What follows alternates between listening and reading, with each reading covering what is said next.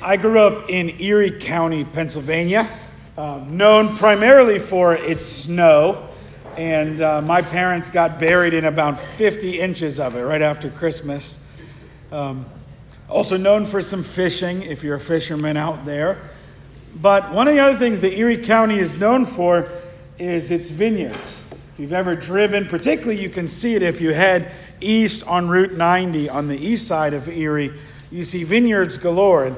And Erie has a number of wineries, but actually Welch's grape juice buys up a significant amount of the grapes in the area. So I grew up actually about a mile from a vineyard. I've always been fascinated by vineyards. Grapes and vineyards are very interesting in how they grow. The way a vineyard works is a vine, one primary vine sort of works as the trunk for the whole plant. And so it comes up out of the ground, carries all the nutrients out to the rest of the branches. And then the branches come off, and the branches actually grow fruit based on the nutrients that it gets from the vine.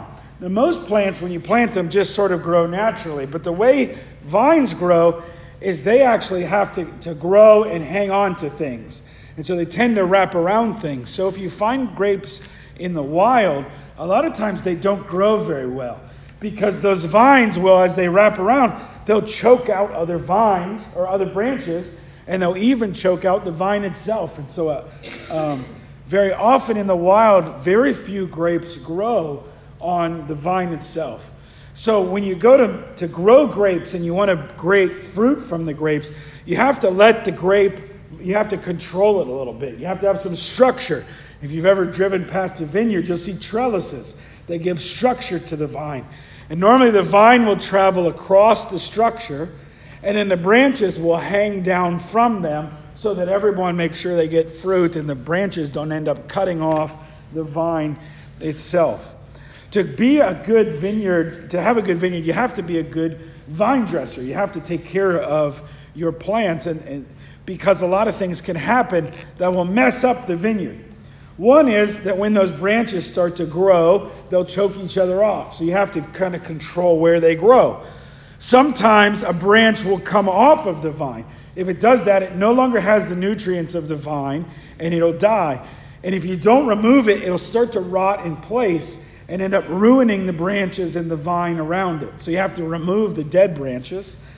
And then sometimes a branch will grow, but it won't end up producing fruit. So it robs the vine of nutrients, but it won't grow any fruit. And so as the vine dresser, you have to go and cut that branch off. Sometimes, too, you get good vines, but they're not great vines. Or as the year goes on, you'll get little shoots to come off of the branches, making more branches. And if those continue to grow, it'll rob the fruit of its nutrients from the vine. So you have to cut those off, too. And what do you do with all those branches that are no good? Nothing. You can't do anything with those branches, and the only thing you can do is burn them. Now, I realize that is a lot of botany for a sermon. Probably more botany you've ever heard in a sermon. But this would have been commonplace in those days. Jesus, as a carpenter, understands how vines work. He's probably helped some of vine dressers in the family take care of some of these things. The disciples all know this. You and I don't. So to understand this passage, we've got to understand a little bit about it. We also need to understand the context. This passage in particular happens in the upper room discourse, which means it happens the last night Jesus has with his disciples. He gathers them. He's already washed the disciples' feet at this point. Judas has left to betray him and to betray the rest of the disciples. And so he looks around at these people he's so compassionate about. He's spent 3 years with these 12 men, and he loves them, and he cares about them. And even though he's going to die the next day, this gruesome death, he is caring about those people that he loves. And he'll sweat drops of blood for his own pain later, but right now he's trying to pour into them the instructions they need for what's going to be a very difficult couple of days for them, a very difficult couple of months from them. And many of these disciples will end up dying a martyr's death for him. So he's trying to pour into them this last bit of teaching. And so he gives them this image of the branches and the vine to try to help them prepare for what they're going to go through. The basic imagery is not that hard to understand. Jesus is the vine. He's the center source of their nutrients and their life. We are the branches. They are the branches. We're supposed to live and grow out of the nutrition that he gives us. And the Father is the vine dresser who prunes and tends to and grows the branches. He says he is the real vine or the true vine. That's an interesting phrase. You could just say you're the vine, but he says I'm the true vine. You know what that means? It means there are false vines. In the Bible, actually, there's this imagery of the vine a lot. It was very common in Israel. But throughout most of the Bible, the vine or the vineyard is a symbol of Israel. It's a symbol of Israel. In fact, most of the time, it's a symbol of how Israel has trouble bearing fruit. For example, Jeremiah 2:21. I planted you as a fruitful vine, entirely genuine. How have you become a wild vine turned to bitterness? That's the image of Israel. But Jesus says, I'm the true vine. Not because he replaces Israel. That's not the theology going on there. It's not what he's trying to tell his disciples. But because he's going to be what Israel never could be. What you and I never could be. He's going to be the real source of life. See, Israel, like you and I, make very poor vines and sometimes good branches. When we try to be the center of our own life and we try to be our own center, our own nutrients, our own life, well, we weren't meant to be that. And so we struggle. Our concern should not be with saving ourselves, not concerned with being the center of our own lives. Our job is to abide in the vine. Now, some translations say here, remain in the vine. But that's not the best. I like the translation abide because it's an active word, not a passive word. Doesn't mean just sit there in the vine. To abide in the vine is to hang on. It's to latch on, to hook in, to plug in. We need to actively abide in Jesus. And Jesus gives us a few ways to do that. He speaks of his word abiding in us. Now let's be careful. Anytime the Bible says word, we typically insert Bible. But in the Bible, the word means so much more than that. God speaks to create the world. God speaks to give life and sustain the world. He gives his word to the prophets. John tells us that in the fullness of time, the word became flesh. And yes, the word did become text. And so the Bible is a special part of our understanding of the word, but the word is more than that. The word is God's creating and sustaining act in the world. And so what Jesus says is, if you want to abide in me, abide in my word, my words. Listen to me, pray, read the Bible, worship together. There's all these things we actively do to plug into the word of God. Because Jesus is the divine vine that we need to be connected to. And if we disconnect, we're going to wither. We're going to die. We're going to be good for nothing. We have to stay plugged in. This is an important warning for the disciples in this moment because of what they're about to go through, right? They're about to see Jesus betrayed, and never forget when Jesus is betrayed, the other disciples are also betrayed. They're going to see one of their own betray them. They're going to see their Savior, their Lord that they've been following, die on a cross. They're going to wonder if they might be next. Then they're going to see their Lord risen again, and they're going to have to take his word after his ascension out into the world. How will they abide? And they're going to see their friend Judas as one of these branches that never really abided in the first place. So they've got to get into the word, and Jesus is trying to encourage them. Part of that, Jesus tells us, is also to follow his commandments.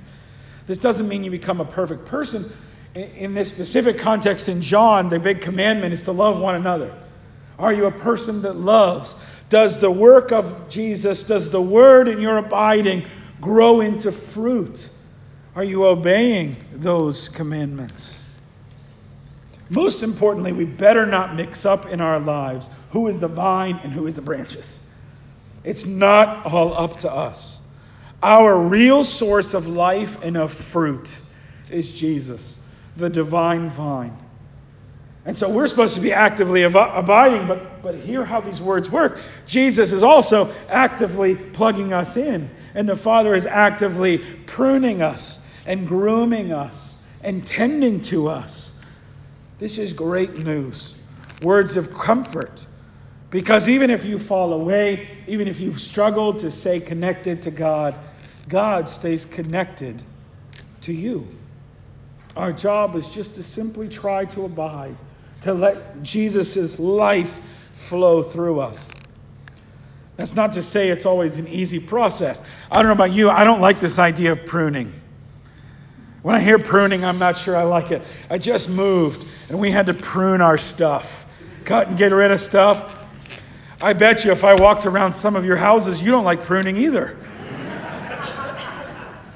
I don't like the idea that sometimes things that are growing in my life and I like are things God wants to prune so that better things can grow. I don't like the idea that there are some dead things in my life that I'm hanging on to that maybe God really needs to pluck out of there. And sometimes it hurts when that pruning happens. This is one of my life verses because it's such a powerful image of our relationship with Christ. We abide in Him and He abides in us. It's not all up to us. It's just up to us to try to connect, to try to let God do what He wants in our lives. And I think this text has huge implications for a lot of things in our life. How we plan our day, how we do our jobs at work, how we relate to our grandchildren. And I hope this text haunts you a little bit. I hope this week you have this image of the vine in your head and it kind of sticks with you and bothers you a bit. Am I really abiding on Thursday the way I probably should have since Sunday? But there's one particular area that I want to explore for just a few minutes that I think needs our attention related to abiding. And that is the way we make decisions. The way we make decisions in our lives. If we really come out of this sense of abiding, we should make decisions differently. You've been taught your whole life to make decisions by analysis. The word analysis means to break up or to loosen up. From the time you were in middle school, you were taught to write essays by taking apart issues, breaking down the parts, make a pro-con list. What did you like about the book? What didn't you like about the book? What would you do differently? You make a pro-con list. You evaluate and compare options to make the best decision. It's like taking a car apart. You take apart the parts till you find what's broken, then you put a new part in or you fix it, and then you put it all back together. We are oriented towards finding problems and either fixing them or avoiding them. Now listen, there's a place for analysis. We need to analyze. But the call of Christians is different. In the whole Bible, I can't find one time when the disciples sat down and said, okay, let's make a pro-con list about this. Right? Where any of the prophets said, let's make a cost-benefit analysis and see what we're supposed to do. It just doesn't happen. In the Bible, you pray and you discern. If we analyze, it's based on us. It's based on we're the vine. I'm the vine when I try to analyze and make the best decision. And by the way, how many decisions in the Bible would the people have actually made had they made an analysis? Right? Gideon, you have too many soldiers. Moses, go to Pharaoh. All you need is your staff, says the bush. Right? If I'm going to analyze this, I'm not sure I should be listening to a bush to go to Pharaoh with a rod. Jesus picks his disciples and he picks fishermen and bums. There's only one disciple probably has a good sense of leadership and initiative, and it's Judas. Okay? You wouldn't pick those disciples. Jesus, you want us to feed all these people. We only have 5 loaves, 2 fishes. Right? Peter tells him that. He's the clerk of session. 5 loaves, 2 fish. And Jesus says, pass them out. Pass them out. Analysis doesn't get you to the will of God. Discernment does. To discern is to loose or to split apart. Okay? The image of discerning is a panner in California gold rush, right? And you look at your stuff and you start swishing it around to see what's in there. And you take your time and eventually, oh, that's gold. You pull it out and you bite it to see if the gold works. Because if it's fake gold, it's hard. But if it's real gold, it's soft. And so you pan and you work to see what God's will is. Following God doesn't mean that we don't analyze, but it means that we primarily discern. We primarily listen for God's voice, and our decisions come out of our abiding. They come out of our relationship to the vine, so that we're not the source, but Jesus is the source. In the Bible, when people make decisions, they pray. They gather together, they ask God, and they wait. Here's the problem with discerning, though. The problem for discerning is there's no clear-cut plan. It takes time. It's not always clear. It's not always, how do you set up discernment? Well, we'll take this step, this step, this step. But there's no steps to discernment. It just kind of comes out of your abiding. It can be unclear and messy and slowed down. And so it's easier for us, it's quicker to just make the decisions and analyze and hope that God shows up in our decisions. I've been wrestling with this for a while because I was challenged by some friends and by a mentor of mine to really take this idea of discernment seriously. And last year, about this time, I started to discern. I started to get this feeling that my time at my church was coming to an end, that it was time to consider going somewhere else. And so I said, okay, God, I'm going to discern. I'm going to follow you. I'm going to do whatever you want me to do. Just tell me what it is. And you know what God told me? Nothing. He told me nothing. He didn't tell me anything. I sat around waiting. I said, okay, God, well, I'm going to discern and I'm going to start. I'm going to have to walk through some doors, knock on some doors, see where you might be leading me. And you know the plan that God gave me? Nothing. He stayed kind of silent. It was frustrating, depressing at times. And I would march through something and God would close that door. And there were some jobs out there that I thought were really great, and I wasn't chosen for those jobs. And there were a lot of jobs I thought were great or okay, and they wanted me, and I just got this intuitive sense of, nope, not that one, nope, not that one. And it was messy, and it was frustrating, and it was bothersome. But here's what I found. That when you really commit to discerning God's will, God is not going to waste that opportunity to help you learn to abide more. And so God's answer wasn't, okay, Jordan, do this. Here's my master plan. Here we go. God's plan was, you need to abide a little more. And I would say, God, I think I'm abiding just fine. No, you gotta go deeper. You got to go deeper in your daily stuff. You got to go deeper in connecting with me. You got to wait and you got to listen to me. And it annoyed the snot out of me. But he showed me that I wasn't really abiding the way I should. And I had to learn how to abide. And then over time, as God said yes to this, no to this, no to this, yes, no, I finally talked to a guy named Ralph Hawkins, who was an EP in Shenango Presbytery. And he told me about some opportunities, but he was particularly interested in this little church called Northminster that was going through some changes, had some new people coming on board. It seemed like some interesting things going on that might be a fit. And I got to be honest, I hadn't wanted to wait for you all. I wanted it to happen way earlier than that. But something in me changed when I heard that. Something, I don't know. It wasn't analytical. I didn't know much about you. It wasn't a feeling because I didn't know you. But something else happened. And I came to the interview and got to meet some of you. And it was about 10 minutes in and I thought, this may be it. This may be it.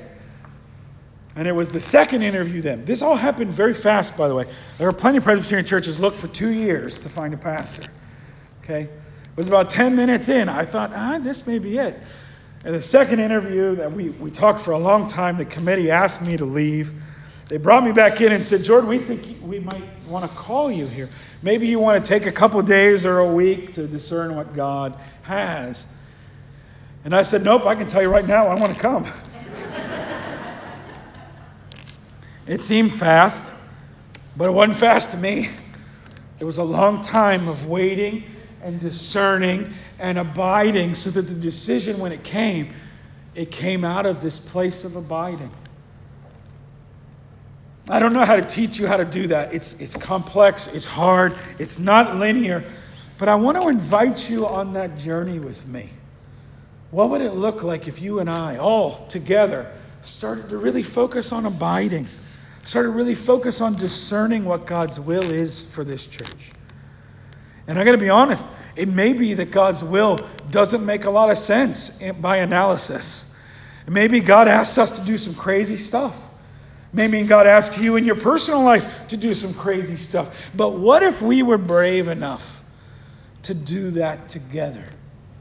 What if we were brave enough to really abide and live out of our abiding so that instead of analyzing, we really tried to discern God's will? And then when God gave us His will and we had to get over a mountain or we had to make some changes, then we start to analyze. Well, God called us there. We better figure out a way to go there. What if we took seriously this idea of abiding and discerning? It won't be easy. It'll be messy, but I think it's God's call. And I'm game if you are.